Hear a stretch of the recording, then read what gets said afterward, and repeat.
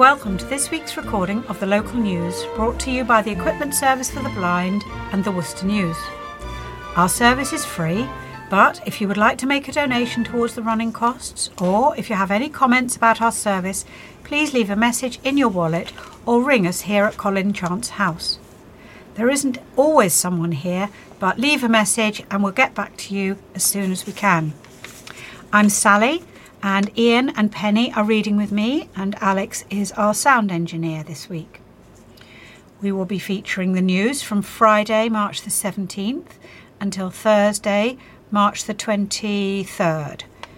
We will start with some general news, headline stories, general news from the local area, and then ending with a bit of sport, some what's on, and then the obituaries will be after the closing music for those who wish to hear them.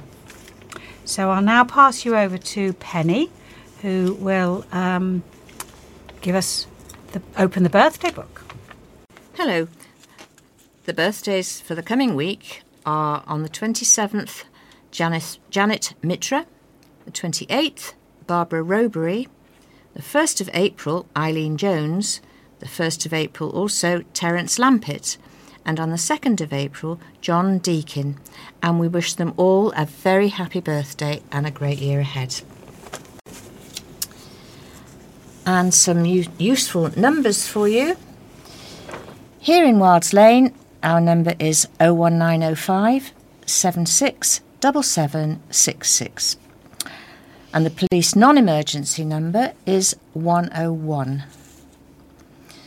For the Worcester Hub, it's 01905 765765. And for the Samaritans, 116 123.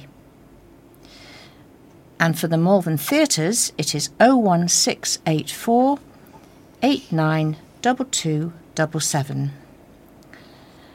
And for a non-emergency helpline, it's 111. And now the thought for the week. And it comes from John, chapter 12, verses 12 and 13. The great crowd that had come for the feast heard that Jesus was on his way to Jerusalem. They took palm branches and went out to meet him, shouting, "Hosanna! Blessed is he who comes in the name of the Lord. Blessed is the King of Israel."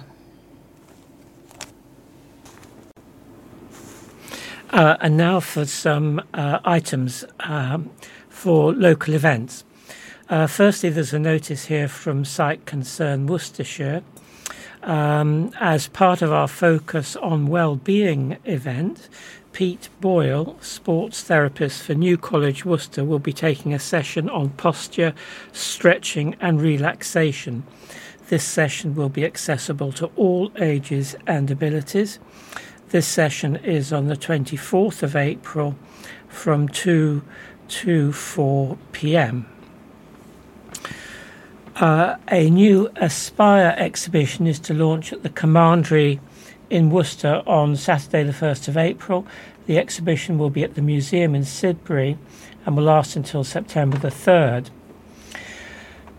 A spokesperson for the museum said birds, butterflies and angels are taking over for an exhibition filled with hope and aspiration.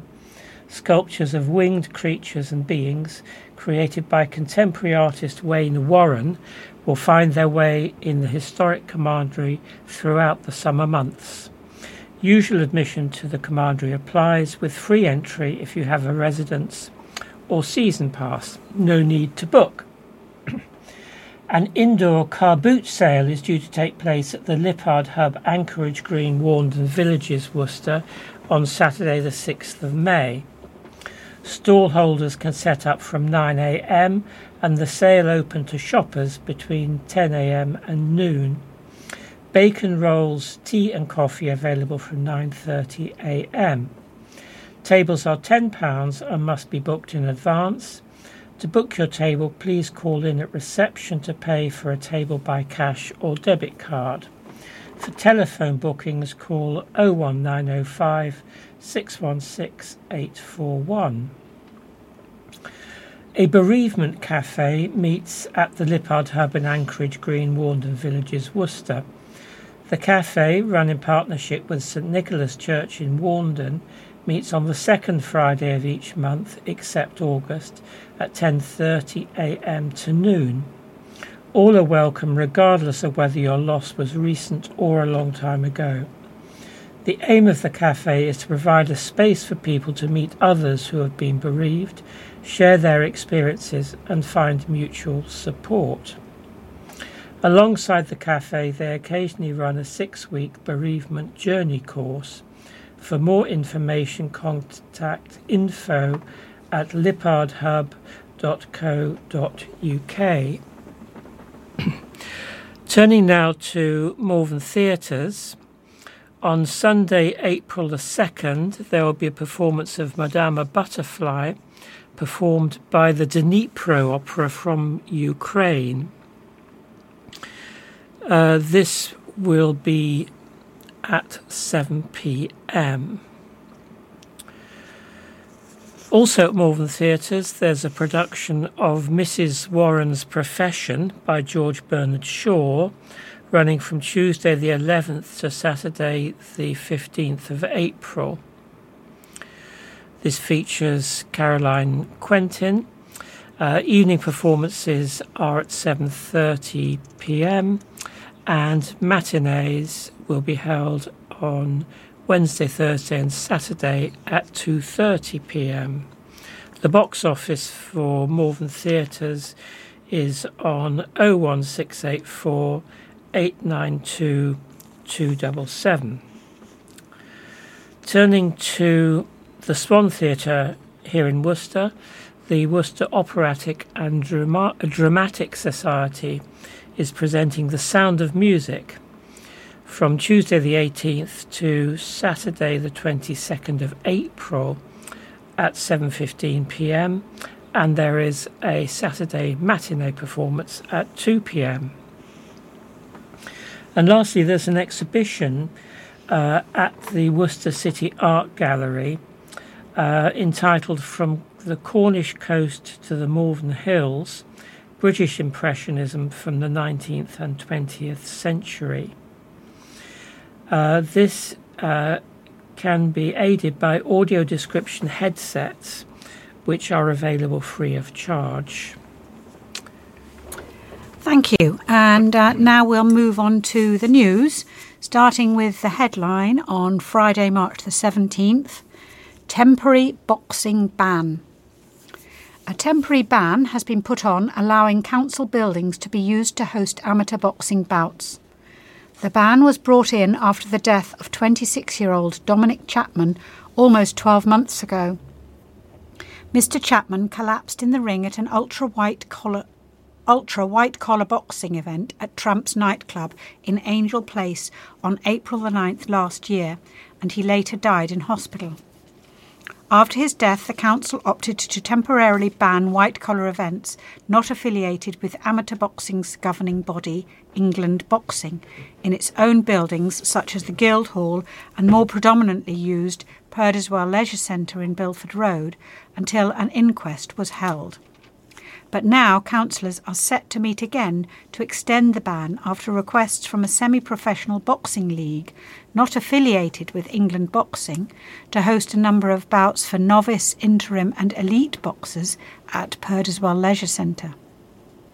Any boxing or wrestling event with an audience in Worcester requires a licence from the council, which could be covered by a premises licence or a one-off temporary event notice. The Council's Policy and Resources Committee will be asked to agree to extend the ban at least until the publication of a coroner's report into the death of Mr. Chapman from Droitwich. An inquest into the death is expected to start at Worcestershire Coroner's Court in Stourport on May the 2nd.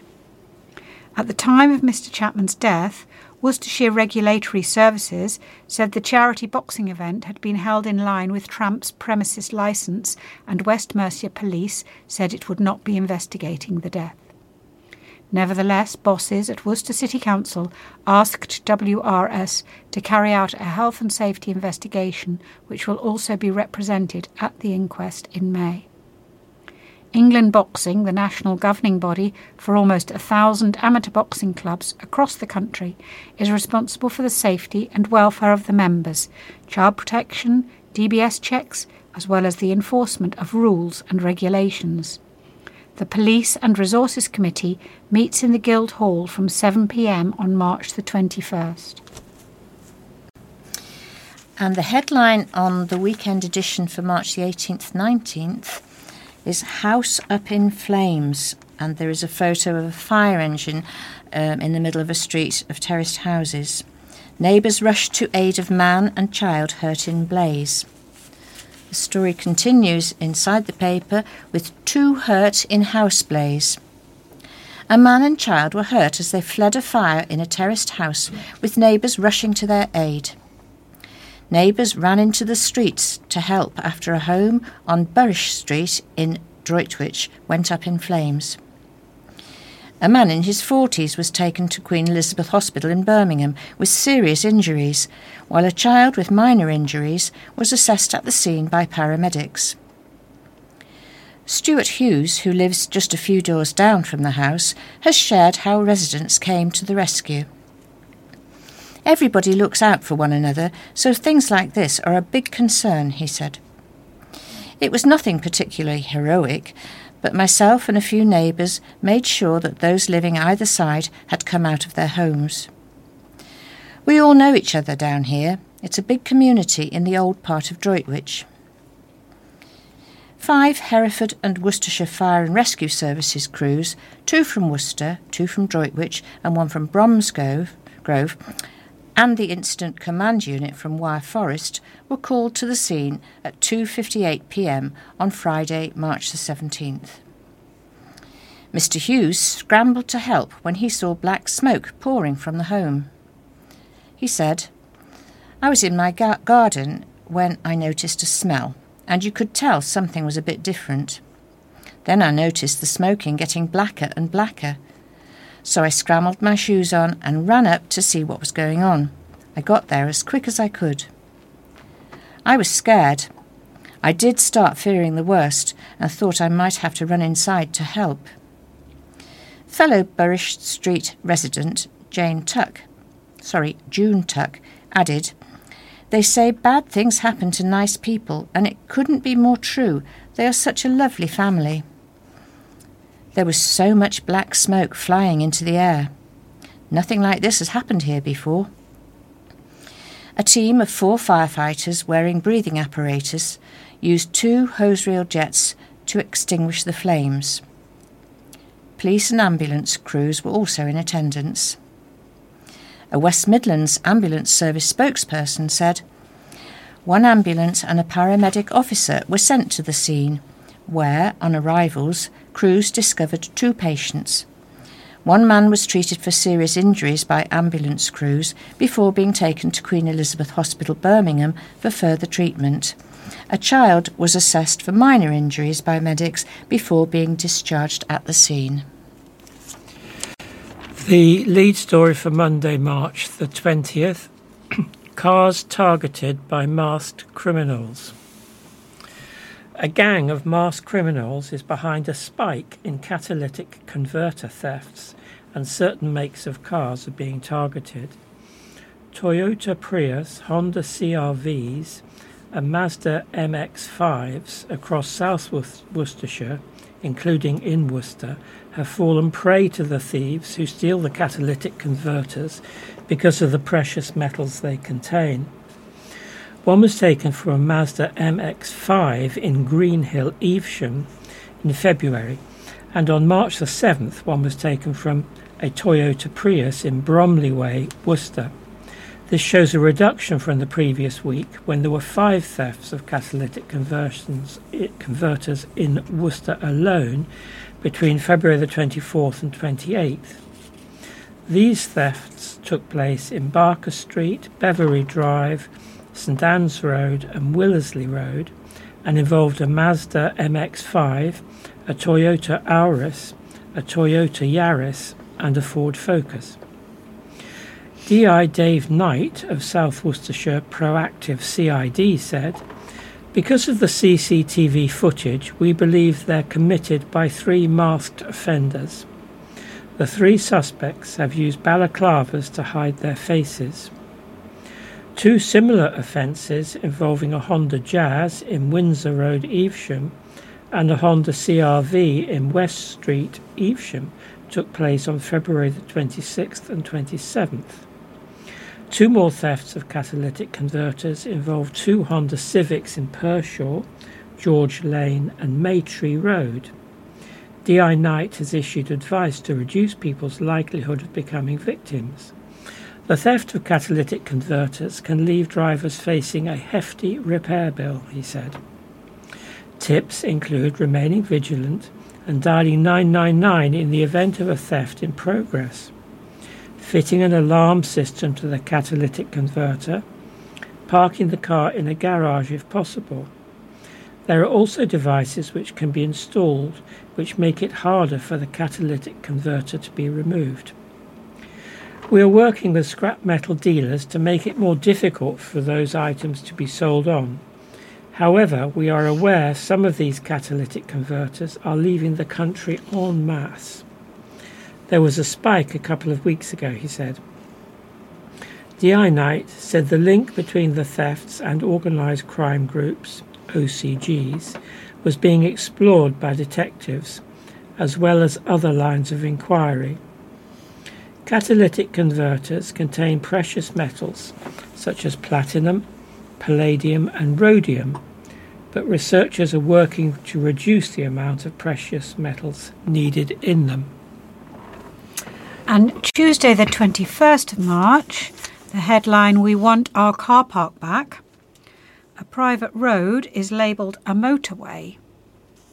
Frustrated residents have described a private car park as a motorway due to a number of drivers coming into the area hoping to find free spaces. They claim drivers who do not live in the area have been pinching their spaces in a residential car park owned by Platform Housing in Wellington Close off St Paul's Street behind City Walls Road. Drivers are coming into the area to park their cars before heading into the city centre or a nearby gym. However, the car park is private, with a sign which reads "Private parking, residents and visitors only." But Platform Housing said there is not any formal enforcement in the car park. The problem has been ongoing for more than a decade, and some residents have even been left with hefty fines for parking in restricted street areas because they can't find a parking space. Ala Suzman, who has lived in the area for 11 years, said, "The cars are so loud it feels like a motorway. We should have at least one space per house." Some cars come through with loud music and park in the car park late at night. In total, there are about a dozen spaces in the car park, and the 45-year-old added, "The car park is for residents, but people visiting the city centre or going to the gym use it as a free car park." Monica Terizko, who works night shifts as a healthcare assistant, said, "It is private parking, and a lot of people go there and park their cars, and then we don't have a space for our cars. We're very angry when I work night shifts. There is nowhere for me to park when I get home in the morning, and it's very frustrating." The car park is full every day in the morning, afternoon and evening. Some neighbours have to park on the road and they get a ticket because it has a yellow line. It would be good if Platform put a barrier up. It's frustrating and we feel ignored, and everybody is frustrated. Claire Greensale, head of localities at Platform Housing Group, said, "We are sorry to hear of our customers' concerns. There are signs in place stating the parking is for residents only, but there aren't any formal enforcements in place. We are considering the option of engaging a parking enforcement company for car parks such as these." The headline for Wednesday, March the 22nd is "Bar slammed for sick killer jokes," and there's a large photograph of the courtyard in St Nicholas Street in the centre of Worcester. And there's also pictures of Dr. Harold Shipman and Jeffrey Dahmer, who were serial killers used as part of a Facebook promotion for the Courtyard in Worcester, part of the Mugged Off cocktail bar. The story continues inside and has 2 screenshots of the promotional the promotion for the Mugged Off cocktail bar, and the wording is, "At our Mugged Off cocktail bar, we do not tuck you up in bed at the end of the night in the same way as Harold would. Unlike him, even though we will rinse you, we want you to wake up in the morning." And there's a picture of Harold Shipman. And with the picture of serial killer Jeffrey Dahmer, it says, "At our Mugged Off cocktail bar, our bartenders are bad, but at least they won't slip something to make you drowsy in your whiskey and coke. Coming soon." The story continues. Bar criticised over serial killer jokes. Notorious serial killers Harold Shipman and Jeffrey Dahmer were featured on a city comedy cocktail bar promotion, sparking anger from some critics. The controversial posts featured on the Courtyard's Facebook page, although they were removed yesterday, Tuesday, and no official complaints have been lodged. Councillor Lynn Denham, who represents Cathedral Ward, said, "I don't think criminals should be treated as celebrities. It is in very poor taste to use them to promote sales of alcohol." As the Health and Wellbeing Lead for Worcester City Council, I am aware of the impact that excessive alcohol consumption can cause to people's health, their loved ones, and our NHS services. We need to challenge the culture where getting wasted is fun and murder and rape are regarded as a joking matter. We reported in January on Mugged Off, a new cocktail bar which opened in February at the Courtyard in St Nicholas Street in Worcester City Centre. The idea is customers get bantered and abused by staff as part of the experience, and the promotions were designed to push comedy boundaries, said the owner. One post featuring a photo of mass murderer Dr. Harold Shipman read, which I've read already, "At our Mugged Off cocktail bar, we do not tuck you up in bed at the end of the night in the same way as Harold would. Unlike him, even though we would rinse you, we want you to wake up." Another post featuring Dahmer read, "At our Mugged Off cocktail bar, our bartenders are bad, but at least they won't slip something into your drink." Shipman is considered to be one of the most prolific serial killers in modern history, with an estimated 250 victims, hanging himself in January 2004 after serving less than 4 years of his life sentence. Dahmer, known as the Milwaukee Cannibal and the Milwaukee Monster, killed and dismembered 17 men and boys between 1978 and 1991. Many of his later murders involved necrophilia, cannibalism, and the permanent preservation of body parts, typically all or part of the skeleton. He was beaten to death at the Columbia Correctional Institution in Portage, Wisconsin, on November 28, 1994. Matthew Skilbeck, chairman of Worcestershire Pride, said, "Unfortunately, I did not see the post myself. However, after working with the venue owner over the past several years with LGBT plus events and Pride events, I know that this was not meant to be offensive, and he has assured me the post was not approved by him and was removed immediately." The venue and owners are key supporters for the LGBT community and Worcestershire Pride, and have in the past been involved with Pride and are sponsors for Pride this year. Worcester City Council confirmed the posters did not fall under the jurisdiction of licensing. Lloyd Cox, owner of the Courtyard, said, "The Mugged Off cocktail bar idea was always intended to push comedy boundaries to an 18-plus audience. All customers would be made fully aware of this before attending and would be able to make an informed choice on whether to attend or not. We envisioned the bar to be similar to a comedy club feel, rather than a raucous, degenerate event with no boundaries whatsoever, and there would be clear protocols in place. The latest promotional campaign was extremely short. We have only received one complaint, and we made changes immediately as a result. No other complaints have been made to us. Despite this, while remaining to fiercely defend free speech and all forms of comedy, we had already decided to remove all advertising related to this, even before being approached by Worcester News for comment. We have always been and remain strong supporters of the LGBTQ community.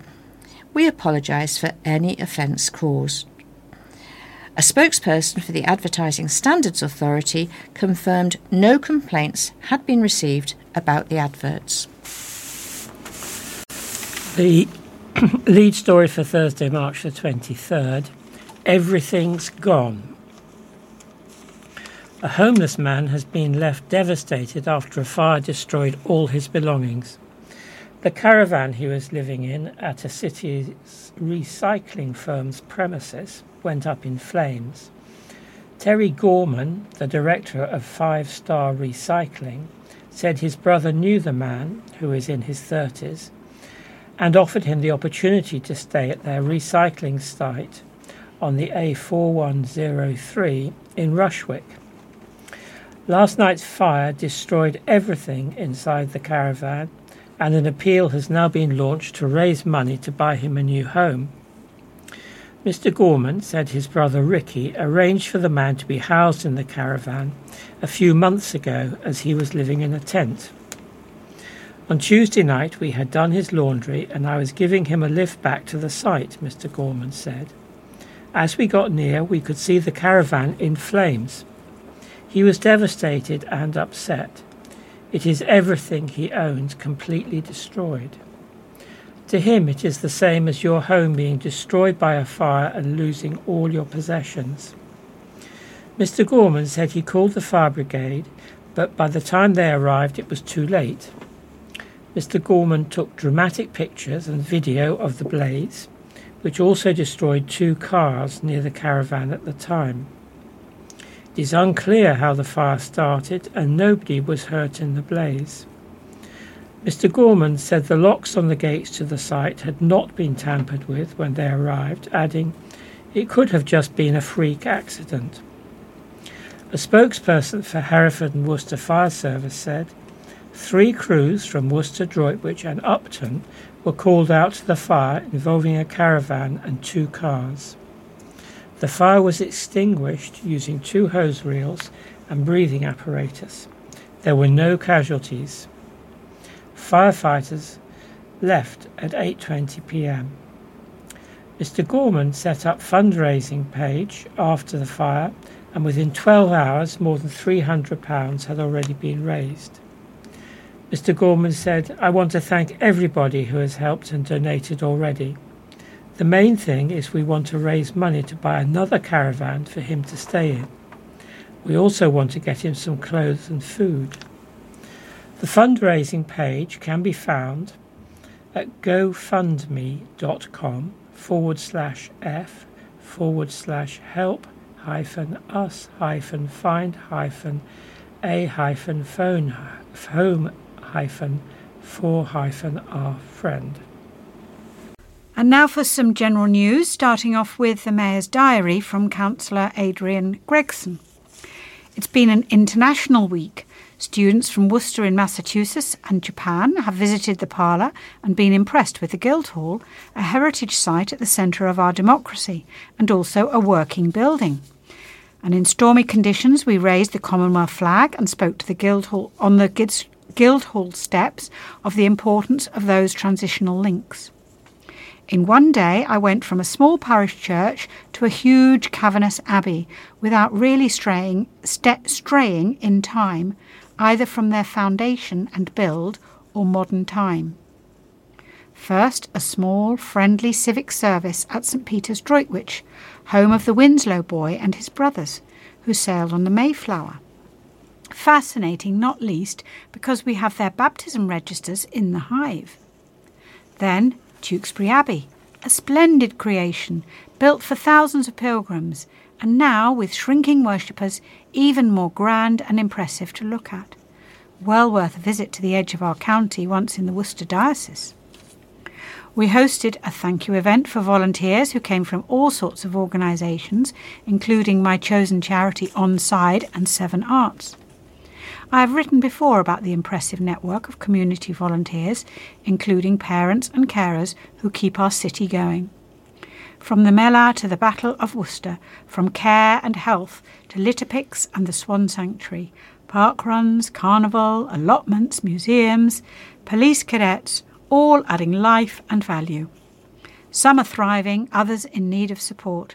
Volunteering can be helping others, but also it's about helping yourself and enriching your life, staying healthy and having fun. Finally, a huge thanks to the generosity of former players at the Worcester Rugby Football Club. We had a great lunch, met old friends and an occasional funny speech. We were urged to test for prostate cancer and raised a lot of cash for our mayoral charities. Cheers! A peregrine falcon at Worcester Cathedral laid its first egg on Mothering Sunday. Peregrine falcon chicks were born at Worcester Cathedral for the first time in more than a decade in May last year. The falcons have returned this year, with the first egg being laid yesterday on Mothering Sunday. Alongside the return of the falcons, dubbed the Worcester Peregrines, the cathedral has also launched a live stream where you can track the progress of the falcons. The cathedral confirmed the exciting news, saying we're so excited to the Worcester Peregrines. We're so excited that the Worcester Peregrines have returned to the cathedral to nest. Yesterday, on Mothering Sunday, the female laid the first egg of the season. We're also really pleased to share a live stream from the nest for the first time. There should be more eggs over the coming days, so do watch this space for all the live updates. Canon Stephen Edwards, Vice Dean at Worcester Cathedral, said, "We're so excited that the Worcester Peregrines have returned to the cathedral this year, to the nest that our works team built for them and where we had 4 chicks hatch last year. This is wonderful news for the cathedral and the city."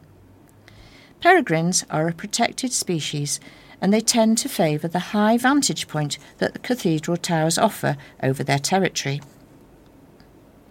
So we are really pleased to be able to encourage these beautiful birds to nest here at the cathedral, to help to strengthen the peregrine population, and we hope to remain a safe place for our resident pair to return to nest for years to come. Last year, 4 chicks hatched in April after a mated pair of peregrines nested, and were then monitored by a team of experts from the British Trust for Ornithology. According to the RSPB, the peregrine falcon has long, broad, pointed wings and a relatively short tail.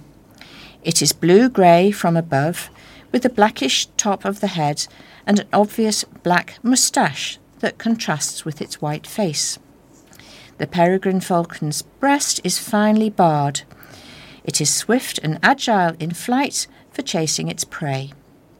To watch the live stream, visit https://www.youtube.com/live/. The Beer Festival is coming back to Worcester this summer after a 4-year break caused in part by the pandemic. The popular Worcester CAMRA Festival is back for its 21st year between Thursday, August the 10th and Saturday, August the 12th. The last festival was held on Pitchcroft in 2019, but did not take place in 2020 or 21 after the popular event was cancelled due to COVID. In 2022, the festival did not go ahead due to the Tom Jones concert on Pitchcroft. In total, crowds of 4,500 and 5,000 are expected this year over the whole event. This time the festival will be at a new location within the Worcester Racecourse grandstand enclosure, still serving over 170 ales, over 100 ciders and perries, plus fruit and grape wines. The ticketing system will be published on the festival website once organisers have sorted out number of tickets and prices per session.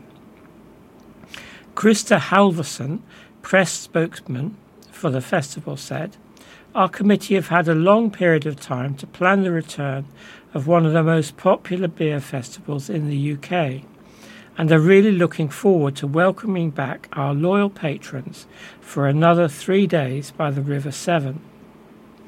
Organisers are running a competition to come up with a logo for the event.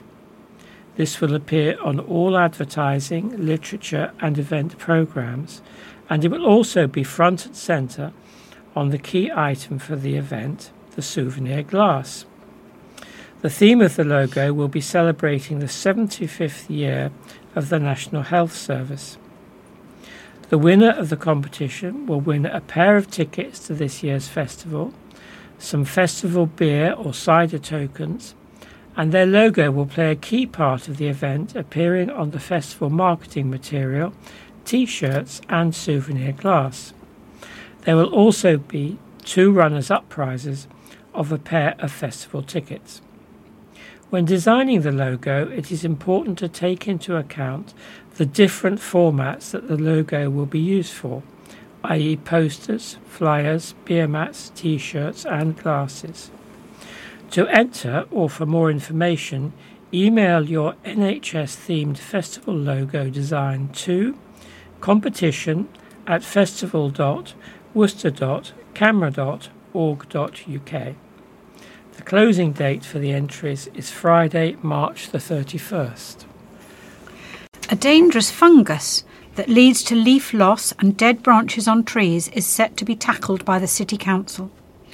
Worcester City Council will begin work to remove diseased and dangerous trees affected by ash dieback on around 5,000 ash trees on City Council land. Ash dieback can cause lesions at the base of the tree while also making it more prone to secondary infections. The tree felling programme will begin in the next few weeks, with a large tree next to the access road to Astwood Cemetery being among the first to go. Councillor Andy Stafford, chairman of Worcester City Council's Environmental Committee, said, "While it is sad to see the loss of so many trees in the city, it's vital that we deal with the problem of ash dieback as swiftly as possible to prevent spread and save as many trees as we can. In order to try and minimise the impact of ash dieback, then, we will need to remove diseased ash trees, but we are confident as we continue in our programme of planting new trees, we can ensure that our wooded areas are the best possible habitats for flora and fauna. We are committed to improving Worcester's environment and making Worcester greener with initiatives such as wildflower meadows and rewilding of grass verges. Our ongoing programme of tree planting and woodland management will help to promote biodiversity and provide habitats for wildlife. It's expected that a significant number of ash trees on City Council land will be lost over the next 10 years. Advice from the Forestry Commission and Forest Research Agency is that diseased ash trees in public spaces should be removed early once infection has been diagnosed to protect public safety. The UK-wide disease will see the trees replaced with a variety of different trees. Several mature ash trees will also be removed in locations such as Diglis Park and Dines Green. Other trees, such as those in Gulevelt Park, are showing clear signs of infection and may also need to be removed. The effect of ash dieback upon the UK is expected to be similar to that of Dutch elm disease that saw millions of trees lost in the 1970s. Residents have been left frustrated when they realised part of their street was being dug up for a second time in a fortnight. Severn Trent Works have closed Hill Street near Stanley Road in Worcester in both directions. The road closed yesterday, so work can be carried out to improve the water system. Residents have been left exasperated at another road closure in a short space of time. Tracy Mudway, 54, said, "They don't tell us anything and they just turn up. We don't know how long it will be for. It is the second time they have dug it up in the last 2 weeks, and last time it was dug up for 4 days." Mrs. Mudway, who has been living in the area for 17 years, said Severn Trent said the work hasn't affected the water in the morning. She said the water has been okay in the morning, but it does block the road and we have to come down Autumn Terrace and take a detour. "I'll have to text my husband to take a detour when he comes back from work. It's a pain. If we know what was going on, it would not be as frustrating." However, not all the residents found it frustrating, including Mary Regina, a nurse, who said, "It is what it is. It is annoying for some." She said she understood the work needed to be carried out in the area. "It is clearly work that is needed, as no one would be doing it if it wasn't needed." Bogdan Dulalev, 18, said, "I don't drive, so the road closure doesn't bother me. My only concern is if the water will be clean." The student said, "But I understand if it's necessary, and as long as it's a quick job and doesn't bog down traffic for too long." A Severn Trent spokesperson said, "Our team is currently working on Hill Street to make essential improvements to our water network. For the safety of our team and other road users, a road closure will be in place while we complete these works, and a diversion is in place. We know that roadworks can be frustrating, and we are aiming to have everything completed and the road reopened by Friday. We would like to apologise for any inconvenience while we make this essential upgrade to our network." A free open-door cafe is alive with laughter and getting more popular by the week ahead of a big change after Easter. Already an immensely popular event, catering for around 50 people each week, the Open Door Kitchen at St Wolstan's in Cranham Drive, Warndon, began life offering residents a warm, friendly space to meet neighbours and enjoy a free meal. The menu has expanded ever since, including meat and vegetarian options, and now organisers look forward to preparing an enhanced offering of sandwiches and cake for the community. The Saturday Soup is taking place this Saturday between 11:30 a.m. and 1 p.m. It is due to transform into its latest incarnation, the Saturday Cake Stand, on April the 15th, offering sandwiches and cake.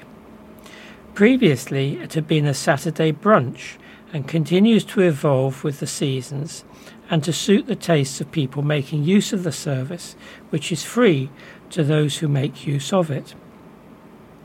Councillor Jill de Serra credits the growing success of the event to local people and volunteers and is excited to see what the Easter period will bring. People are queuing to get a seat. There's a real appetite for it, and it's a Warndon success story, she said. She added, "I've been pleased with the reception I've received for my home-cooked soups, and the bar has been set high." Excitingly, some of the local residents will also be showing off their baking skills, and I'm so pleased that the people are enjoying being involved. St Wolstan's is alive with noise and laughter.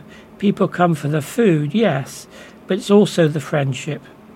The age group is wide, the youngest attendee 18 months, and the oldest over 90. The sessions also double as my surgery, and there is a quiet space where I talk to residents about their concerns. My thanks go to all the generous sponsors, St Wolstan's, Platform and Sanctuary Housing, along with Citizen, the Blakemore Foundation and Warm Hubs. But most particularly, I would like to thank all the volunteers who turn up and give their time, because they believe that this project is achieving something worthy each and every week.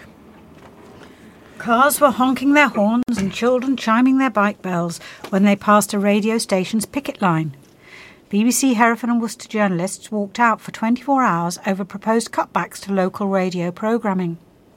Local output at the Worcester-based station was taken off the air as members of the National Union of Journalists, NUJ, walked out at 11 a.m. on Wednesday, March the 15th.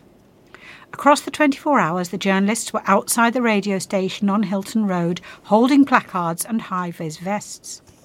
Children were spotted chiming their bike bells as they headed off to school, with regular listeners joining the group in solidarity. Alistair Binney, journalist and NUJ rep for BBC Hereford and Worcester, said, "We have been having loads of support. The number of calls and text messages before the strike was unbelievable. We had listeners come down to speak to us, meet us, shake our hands and have a chat. One person said, 'This is a lifeline for some of us who are stuck at home for a long time.' Another mentioned listening to us in bed with their mother before she died, and that just shows the heart of the local community journalism provides." The action follows the BBC's announcement of plans to axe programmes, shows and merge local radio programming. The plans, if implemented, would see no local programming on BBC Hereford and Worcester at weekends other than the sports coverage. From 2 p.m. on weekdays, one programme would be shared across Shropshire, Telford and Wrekin, Staffordshire, South Cheshire and Stoke. From 6 p.m, one programme would be broadcast across every station in the West Midlands. The industrial action took place on the day Chancellor Jeremy Hunt announced his budget, and school teachers also went on strike. The BBC staff, who are members of the National Union of Journalists, are also considering strike action to coincide with May's local elections, the coronation and Eurovision. A BBC spokesman said, "Our local plans are about delivering an even better service to communities across England, reflecting how audiences use the BBC, strengthening our online provision and increasing the impact of our journalism. We have consulted extensively with the NUJ over recent months and adapted our plans in response to feedback. We have assured teams working across our 39 BBC local bases that we will maintain overall investment and staffing levels in local services and will work hard to minimise the risk of compulsory redundancies." The co-owner of a new children's play cafe in Worcester city centre is overwhelmed with the positive response from the parents and children. The Wildling Collective has opened in the former Bottles Deli and Rotisserie building in Reindeer Court. The business is co-owned by Leanne Davis and her partner and former Worcester Warriors player Ashley Beck. Miss Davis said she can't thank everyone enough for supporting the business's opening. She said, "We have been totally overwhelmed with the response on our first week and have had the most wonderful and complimentary customers. We hope we can offer these people of Worcester that calm play space that children can explore safely while being able to offer great locally produced food and coffee. We can't thank everyone enough for their support that they have shown us so far. It honestly means the world to our little family." The business is described as a modern play cafe set over 2 floors. It has a ground floor cafe area and a Wildling Wood on the first floor, which gets booked out in sessions lasting an hour and 45 minutes. The Wildling Wood consists of equipment such as magic sensory tree, stepping stones, a reading corner, a slide, a rope bridge, a log climber, and various other obstacles. Sessions are booked via the Wildling Collective website, with numbers kept smaller for children to enjoy the sessions without them becoming too busy. Miss Davis also praised the help of several local businesses which helped the Play Cafe to open. She said, "We have also found great local businesses that have helped us create our vision in the cafe, from Bowbrook Bespoke, Archworks, Chalk It Up and Batch 22. In December, we reported that the former Bottles Deli and Rotisserie was covered in the Wildling Collective's branding, featuring the business's logo and the tagline, "Eat, play, gather together." Prices for sessions cost £8 for a child aged 1 and over and £6 for children who are still crawling. The building, which is in Reindeer Court, was listed for sale in 2022, priced at £375,000 or to let at £30,000 per annum. The hunt is on for artists and creators to take part in Worcestershire Open Studios, a well-loved free annual art event which sees talented creatives open their doors to visitors. The event aims to showcase the diverse range of talent there is across the county: painting, sculpture, printmaking, jewellery, ceramics, photography, textiles, furniture making and lots more.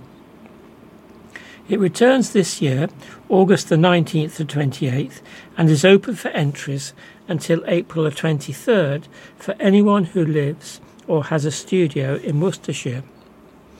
Gillian Simpson of Worcestershire Open Studios said, "For artists and creators, it's an amazing platform to increase their exposure, meet buyers, gain feedback, build experience, and encourages artists to look at how they can develop and sell their artwork. It isn't just about what happens during the 10 days, though. We've seen lots of artists start conversations during Open Studios that lead to opportunities including commissions, teaching engagement, and approaches to participate in other exhibitions.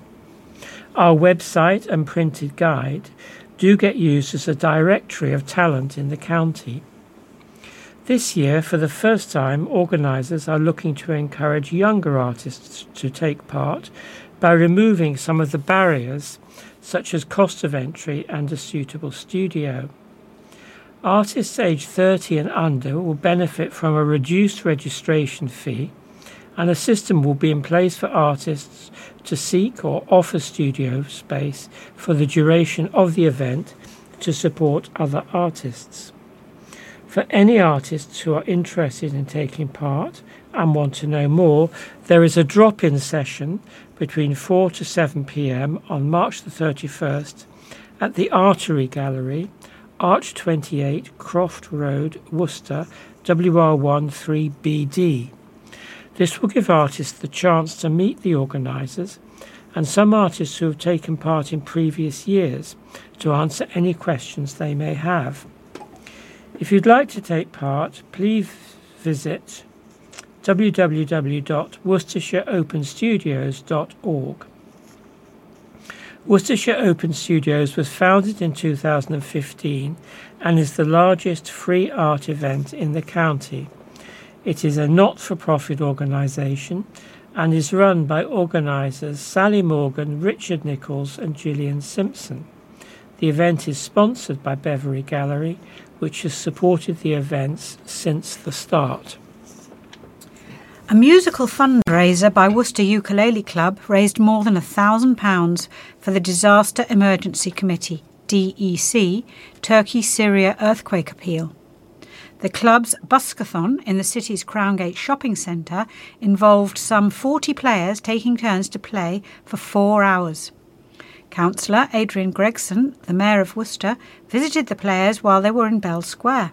He picked up a ukulele and joined the strummers for a couple of numbers.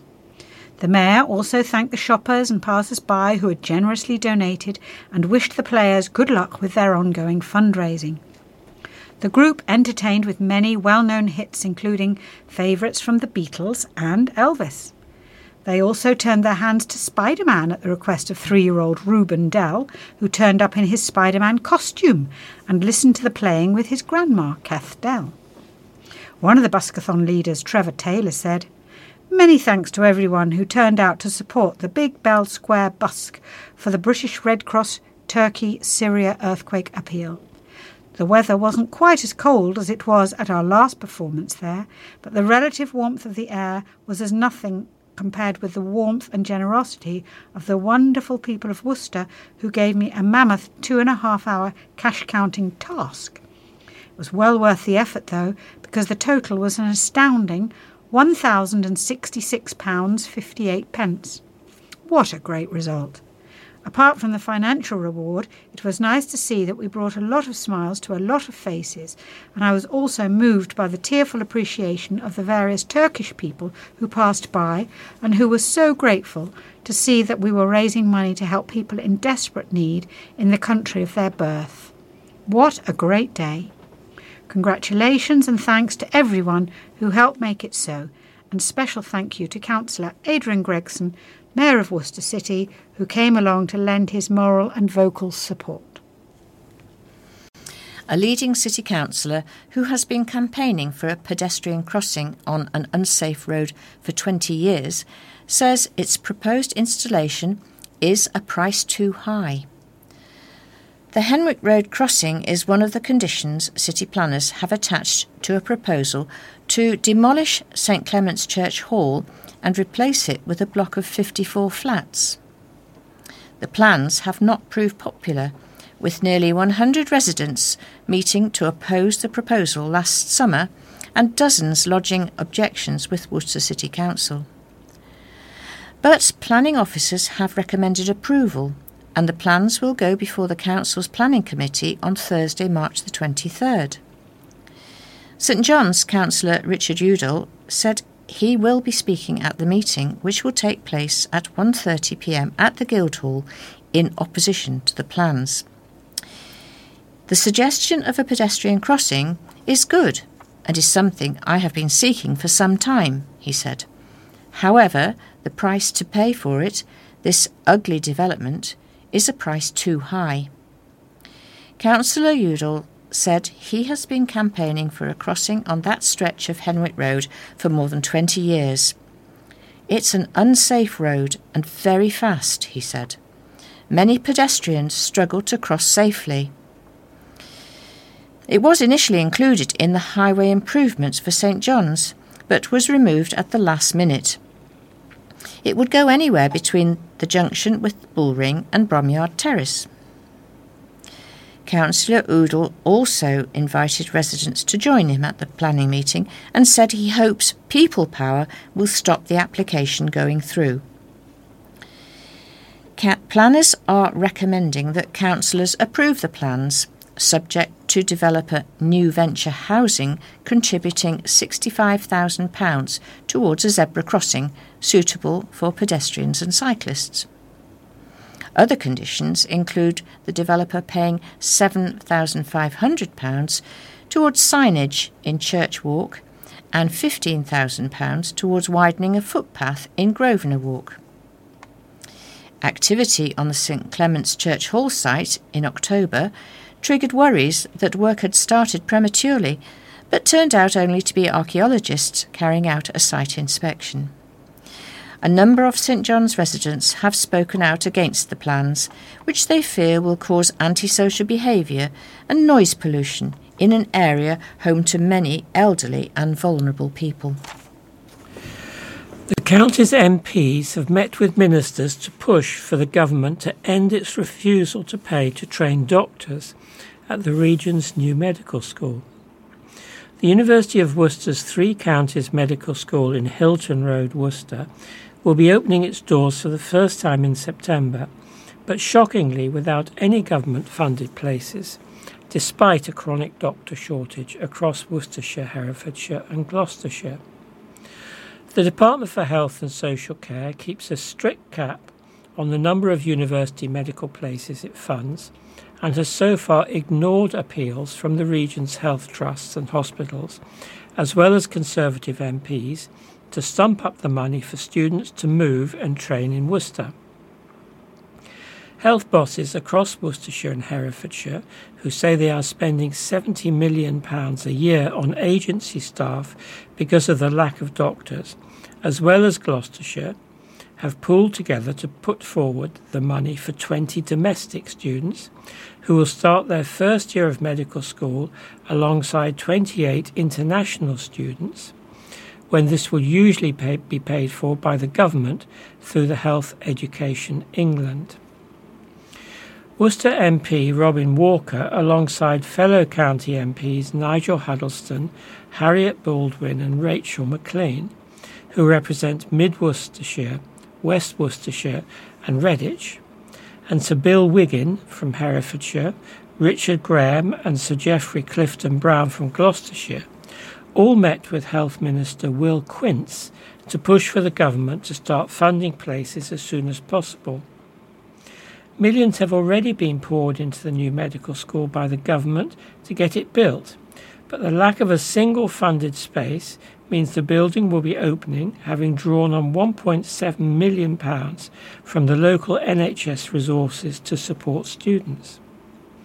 Mr. Walker said, "Getting funded places for doctors to train locally will be a win for retention and recruitment of much-needed doctors in our area." There are major long-term challenges across the 3 counties which this medical school will help to meet, and I'm proud that the government has already delivered much-needed investment in its facilities. The true benefit of that investment will only be realised once the funded places are confirmed. It is a great credit to our local NHS that every trust is supportive of this, and they have put real money into making sure the first cohort of students at the medical school can include local students, but this money should not be having to come from local NHS resources. I will keep pressing the case for funded places, and I'm hopeful that the hotly anticipated long-term workforce plan, something the Chancellor pressed for as chair of the Health Select Committee, will deliver them. Organisers of the annual celebration of the life and music of Worcestershire's most famous composer are calling on singers to join them this year. The Elgar Festival, which will take place between Tuesday, May the 30th and Sunday, June the 4th this year, is inviting experienced singers to sing Sir Edward Elgar's much-loved work, The Music Makers, in the festival's gala concert on Saturday, June the 3rd at Worcester Cathedral. To take part, singers will need to commit to a number of rehearsals during April and May with chorus master Stephen Shellard. Rehearsals will be held on Saturdays at St Andrew's Methodist Church in Worcester on a number of dates in April and May. There will also be a conductor's rehearsal on Monday, May the 29th, and afternoon rehearsals on the day of the concert. To apply, visit elgarfestival.org and click on Join the 2023 Chorus. The deadline date for application is Friday, March the 31st. Kenneth Woods, Artistic Director of the Elgar Festival, said, "It's wonderful to be able to open up this concert and invite talented singers to join us in celebrating this year's theme of We Are the Music Makers. Elgar would have been justifiably proud to see so many people enjoying and singing his music. We look forward to it." The festival, which was launched in 2018 as an annual event, was established by decree of Worcester City Council and is traditionally held on the weekend closest to Elgar's birthday, which is the 2nd of June, 1857. Since it began, lauded as critics' pick in both The Guardian and The Times, the Elgar for Everyone Festival has doubled in size and scale and championed Sir Edward to as wide an audience as possible. For a full list of events, costs and booking information, please visit www.elgarfestival.org. Police chiefs say they are doing everything they can after a spate of knife attacks brought fear to the city. A terrified 17-year-old said he was punched in the face and chased out of Cripplegate Park in St John's, Worcester, by youths wearing ski masks and armed with knives and an axe on Friday. Richard Udall, St John's City and County Councillor, said, "Crime and disorder and the fear of crime is a serious issue. Many people are worried about going out at night, and children are being kept away from play areas by parents because of the fear of crime. Patrols have already been stepped up in the park, and new tactics are being deployed to steer young people away from a life of violence." 2 teenage boys were robbed of their phones in Battenhall Park on Tuesday, February the 14th, after a knife was held to their throats. 2 15-year-old boys were arrested on suspicion of robberies and assault during Light Night on Wednesday, February the 22nd. As previously reported, a teenager grabbed a man by his throat before stealing his wallet in Holywell Hill in St John's at about 8 p.m.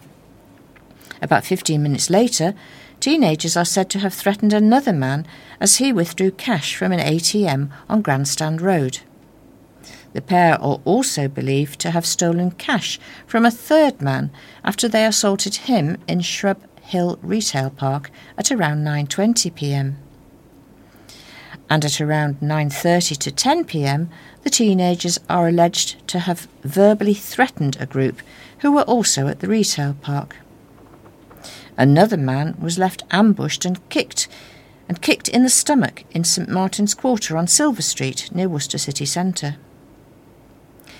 On Saturday, November the 5th last year, a 26-year-old man was threatened with a knife in Cripplegate Park and cash was taken at about 10:40 p.m.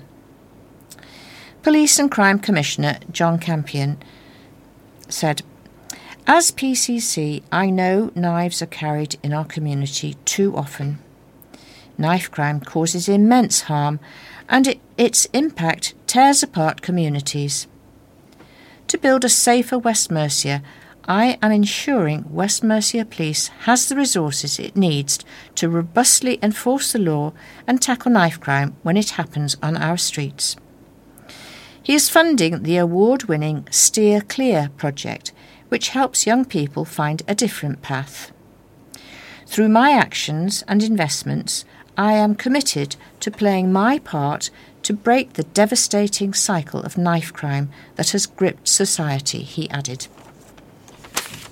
The Council's fostering service has been rated good by Ofsted inspectors. Inspectors rated Worcestershire Children's First, WCF, fostering agency as good overall based on a 5-day inspection in February. Ofsted said Worcestershire Children First, which is run at arm's length on behalf of Worcestershire County Council, had made good progress on upping its required improvement rating since its first ever and most recent inspection in September 2021. Ofsted rated the overall experience of children and young people in the fostering service as good, with WCF receiving the same grade for the level at which those same children and young people are helped and protected. However, inspectors were less impressed with managers and the leadership at WCF, saying their effectiveness required improvement. Ofsted said it had found that children were happy, settled and felt safe when living with foster carers, and children were now improving in areas, particularly at school, where they had struggled in the past. Inspectors also said carers were overwhelmingly positive about the support they received from social workers who would go the extra mile, and staff worked well together alongside other professionals to monitor and reduce the risks for the children and responded well to any incidents. However, the fostering service was criticised by Ofsted for not having a registered manager for the last 6 months, having seen 2 people appointed into the role only to see them drop out before taking up the position. Inspector said a manager must be put in place before its rating could improve. Tina Russell, Chief Executive for Worcestershire Children First, said, "We are delighted that Ofsted has recognised the significant improvements in our fostering service and the positive impact it's having on the children and young people that are cared for. I am proud of the whole service and the leadership team." Ofsted singled out one ambitious member of staff who had taken on an interim lead in managing the fostering service with a stable team of staff and clear vision for the future, whose approach was praised by WCF's Chief Executive. "This reflects the hard work and commitment I have seen in practice, and I would urge anyone thinking of fostering to join us in our Worcestershire family," she said. A lucky reader won a glittering swan ornament after completing a word search competition run by Worcester Cathedral Gift Shop. Miss Phillips visited the shop last week to receive her prize of John the Swan, which will now take pride of place in her hallway. The competition ran in the Worcester News last month, with readers having to find words related to swans in a word search. It was the first time Miss Phillips had won a competition prize, and she was thrilled to bits. The Cathedral Shop supports the Swan Food Project, established in 2014 to improve the diet and welfare of swans along the River Severn. It's entirely run by volunteers. It is important at this time of year to keep the swans well fed, so Worcester Cathedral stocks bags of swan food in the gift shop.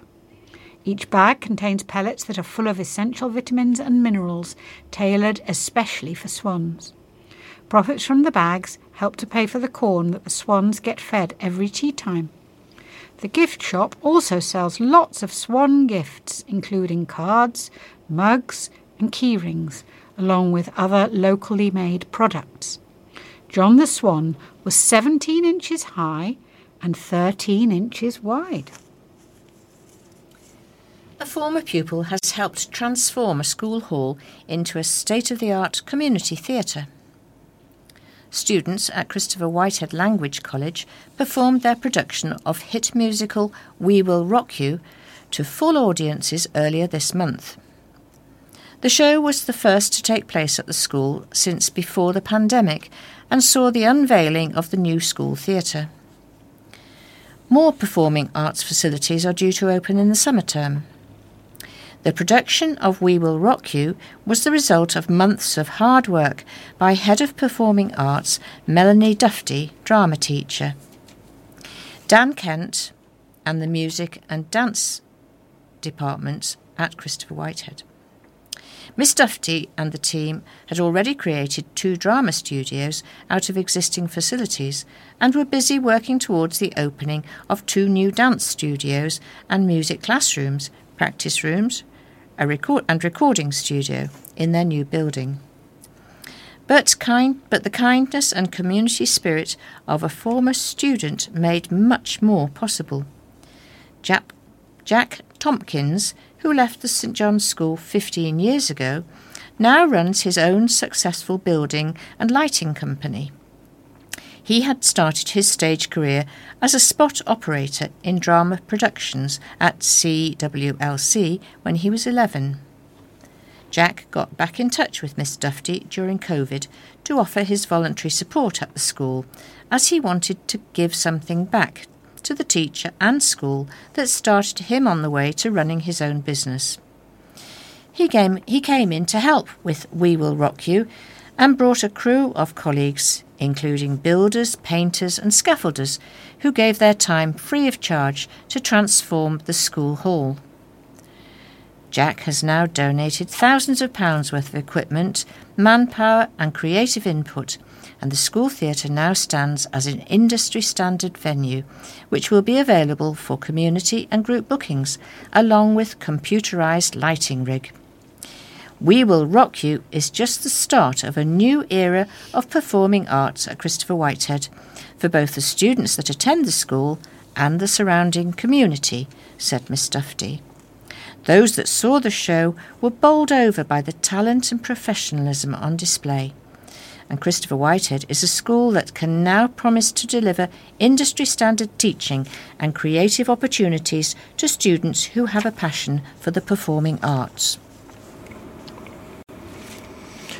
A memorial to soldiers who died in a First World War battle, which helped to turn the tide, is to be unveiled by Worcester's mayor in Belgium. Councillor Adrian Gregson is to visit Belgium next week to unveil the memorial to Worcestershire soldiers who died at the Battle of Gheluvelt. He will be joined by representatives from Worcestershire Ambassadors, the Worcestershire and Sherwood Foresters Regimental Association, and the 1st Battalion, the Mercian Regiment, at the ceremony, which will be held at Gheluvelt, Zonnebeek, at 2 p.m. on Friday, March the 24th. The memorial, which features the name of the 34 men of the 2nd Battalion, the Worcestershire Regiment, killed at Gheluvelt, has been renovated and extended and will be unveiled and rededicated. Later that evening, the Mayor will lay a wreath at the Menin Gate last post ceremony, which is held every evening. The Battle of Gheluvelt, after which Worcester's Gheluvelt Park is named, took place in October 1914. Around 400 soldiers from the 2nd Battalion of the Worcestershire Regiment fought at Gheluvelt. Their counterattack saved Ypres from capture and the British Army from defeat. Weary from 2 months of hard marching and fighting, unshaven, unwashed, and in torn uniforms, but good spirits, and with plenty of ammunition, they forced the young and inexperienced German enemy to withdraw, and with the few soldiers of the battalion of the South Wales Borderers who had been left behind in the retreat, they cleared the area of enemy. The heroic success of the 2nd Battalion's counterattack turned the course of the war, helping Allied forces to organise a more substantial defence against the Germans. Mayor of Worcester, Councillor Gregson, said, "It is a great honour to be unveiling the renovated memorial commemorating the Battle of Gheluvelt and the brave soldiers from the Worcestershire Regiment who died there in a battle which helped turn the tide of the First World War during one of the British Army's darkest hours." The memorial in Gheluvelt was privately funded and we felt it needed renovation. The memorial now has 2 new panels and a brick surround, thanks to funding from the Worcestershire Ambassadors, the Mercian Regiment, Worcester City Council and the Worcestershire World War 100 project. Visitors are still banned from a city care home as a sickness bug affects residents. Redhill Care Home on London Road has been closed to visitors for nearly 2 weeks because of a diarrhoea and vomiting illness. The 90-bed home has been turning away loved ones after the norovirus began to circulate around one of their units. The Topaz unit, which is home to around a third of the residents living at the care home, was cut off from the rest of the home to try and contain the bug. Redhill Care Home said the unit is now clear. However, other cases have now appeared in other units. The norovirus is highly contagious stomach illness, which can usually take up to 48 hours to clear.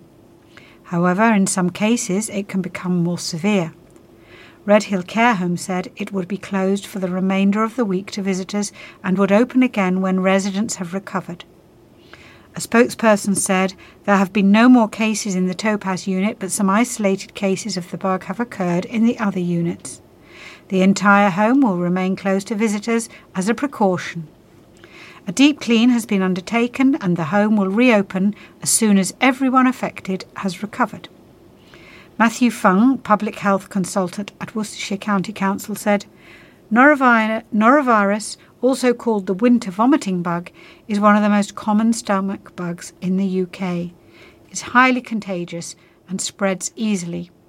For most norovirus, it is an unpleasant, short-lived illness, but for some it can be more severe. If you catch it, stay home for 48 hours after your symptoms clear. Wash your clothes and bedding at 60 degrees, clean surfaces with bleach-based disinfectants, and wash your hands using soap and water regularly, as alcohol gel doesn't kill norovirus. Use it or lose it is the no-nonsense message from a councillor ahead of a new pop-up tip being trialled in this Saturday, March the 18th. Councillor Jill Desiree has campaigned for the mobile tips to come to Warndon and Brickfields to stop rubbish being dumped in the street, including mouldy mattresses, sofas, chairs and other waste. The first mobile tip service goes ahead between 8 a.m. and noon at the car park in Rodborough Close, Warndon, in the hope it will help stop fly tipping. Councillor Desiree said, "I hope that many people will find these pop-up tips useful. They are here on a trial basis, but I'd love them to become a regular facility in Warndon. People can bring along bulky items, for example furniture or mattresses, clothes, small items of wood and carpet. The service does not include electrical items or fridges, freezers, fluorescent tubes, batteries, cooking oil, household and garden chemicals, paint, used engine oil, tyres, textiles, plasterboard, books, foil, TVs and monitors, printer cartridges, hardcore and rubble, mobile phones, tapes and discs. Her hope is the move can restore pride in the community, making Warndon a nice place for people rather than scurrying rodents to inhabit. It is in a new trial scheme. She has asked Worcester City Council to bring the tip to residents so they do not have to go to the tip, especially as many may struggle to afford the costs. The Warndon Labour councillor has reported several instances of fly tipping across her ward. She's reported them to various bodies, including Platform Housing Group and Citizen, and hopes residents will take advantage of the trial scheme. The second will run in Goldsmith Road, near Wheelwright Close, on Saturday, April the 8th. It comes as fly-tipped rubbish continues to be dumped in various parts of Warndon. We reported in January how rubbish was dumped in Selsey Close, Chedworth Drive, Cirencester Close, Crowell Court and Wheelwright Close. Councillor Desiree said, "Fly tipping in certain parts of Warndon is a problem. Some of this comes from outside the area, as unscrupulous tradespeople dump their waste illegally alongside other tipped rubbish. Sometimes it comes from a genuine misunderstanding that the City Council run regular free collection services." We're now going to conclude the reading of general articles with 3 sport-related features. Worcester Raiders' recent winning run came to an end on Saturday as Brimscombe and Thrupp claimed a point in a 1-1 draw. Raiders went into the contest on the back of 4 straight victories in the Hellenic League Premier, but found themselves behind on Saturday after Thomas Black's cross beat everyone to nestle in the bottom corner. Raiders' Bailey Fuller maintained his recent good form to bring the visitors level just after the break, but a mixture of the woodwork and in an inspired display from Brimley's keeper Gavin Jones claimed a point for the hosts. Carl Gormley's side should have taken the lead early on, but Jordan Murphy couldn't direct a free header past Jones as the keeper turned it around the post. And Raiders were punished only 4 minutes afterwards as Black's cross was missed by everyone, including Ryan Young in goal, and fell into the bottom right corner, a scoreline which should have been doubled in 2 minutes, but but for the ball to be fired over. Despite what was a spell of pressure for the home side looking to double their advantage, Raiders grew into the affair and were again denied by Jones as he prevented Murphy for a second time, using his feet to keep the striker's effort out. Raiders were knocking on the door, but Jones would make a third top save of the first half, this time stopping a fierce drive from Isaac Cooper to keep his side's lead heading into the break. Having done everything to get their goal, Raiders finally found a way past Jones in the 48th minute. Great work down the left from Fuller put himself into space before cutting inside and firing the ball into the right-hand corner. Raiders looked the side most likely to snatch all 3 points after the goal, including a flurry of corners, and on the 76th minute, substitute Shay Willock headed onto the bar as the away side came within inches of going ahead. That proved to be the first of 2 times in 11 minutes that the woodwork would frustrate Raiders, as 3 minutes from the end, Murphy caught Jones off his line with a lob, but the keeper was equal to it to touch it onto the bar. The final whistle went, and the points were shared as Raiders were left thinking what might have been, but the result maintains their unbeaten run, stretching it to 5 in the league, and will look to return to winning ways as they faced Westfields at Sixways next Saturday. A promising teenage cricket star has committed his future to Worcestershire County Cricket Club. Worcestershire spinner Josh Baker has signed a new 3-year contract with the club, hoping he continues to produce the promising performances he has shown since breaking into the first team consistently at New Road. The 19-year-old had 1 year remaining on his deal and has now put pen to paper on a contract until the end of the 2025 season. He said it's great to sign the new contract and it's very positive. Having that security to kick on with my career is very encouraging and it means I can focus on my cricket. Hopefully continue to progress with my career and help Worcestershire to enjoy success during these next 3 years. I can't wait to get going now. A lot of cricket is coming up and I'm looking forward to performing for Worcestershire. I've played a lot of cricket which I've enjoyed. As a cricketer, I want to stay in the team, and that's my goal.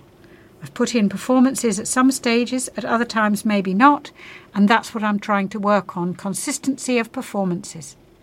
The Academy product broke into the first team in July 2021 and played 15 LV Insurance County Championship matches in the following 12 months. The slow left-arm spinner has also experienced playing in the One Day Cup and Vitality Blast before suffering a stress reaction in his lower back, but he's now fully fit for the new season. Baker, who has taken 35 first-class wickets and achieved his best bowling figures to date of 4-51 against Leicestershire at Grace Road in the opening match last season.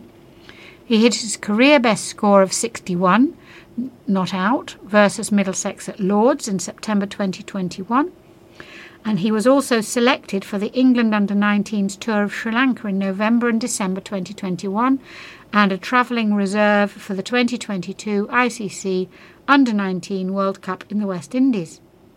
Baker added, "It's getting an England Lions call-up is my aim, definitely, and further as well, but Lions at the minute, and I've got my eye on it.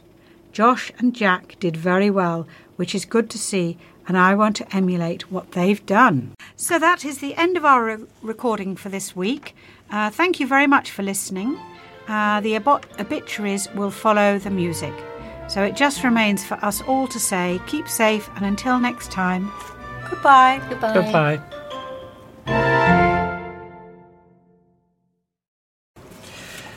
And now for the obituaries. June Dyer, on the 3rd of March, June passed away peacefully at home. Inquiries to A.E. Bennett and Sons, Stratford-on-Avon. John Turner sadly passed away on 28th of February.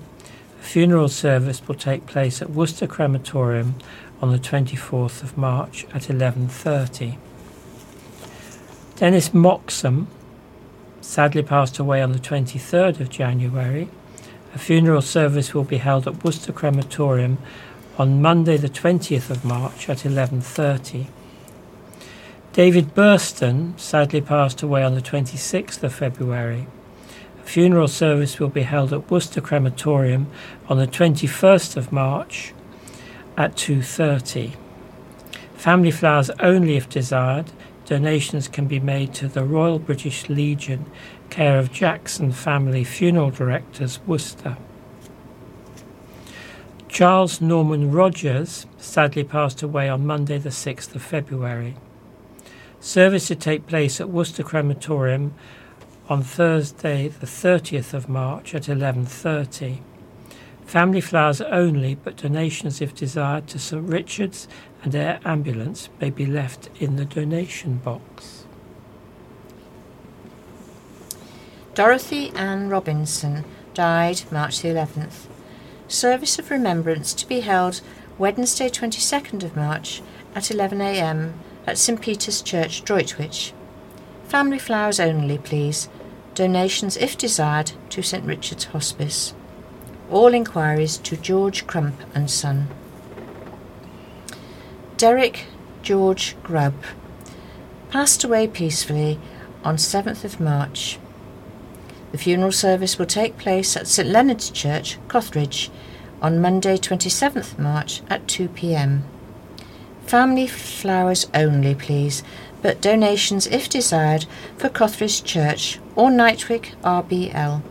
Any cheques payable either to Cothridge PCC or the Royal British Legion, Knightwick and District Branch, please.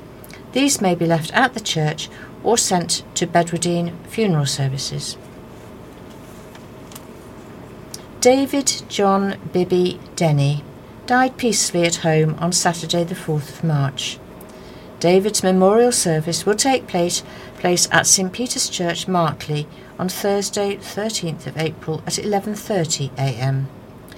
Donations to the Royal British Legion may be left at the service or sent to Bedwardine Funeral Services, Worcester. Caesaria Fleming, known as Sissy, peacefully passed away at Worcestershire Royal Hospital on Saturday the 4th of March 2023, aged 99 years. The funeral would take place on Thursday the 6th of April 2023 at Worcester Crematorium at 1:45 p.m. Please wear something lilac. Family flowers only. Donations, if desired, can be sent to Dementia UK or left in donation box provided. All inquiries to AV Band Funeral Directors, St John's. And we send our best wishes and prayers to the family and friends recently bereaved at this very difficult time.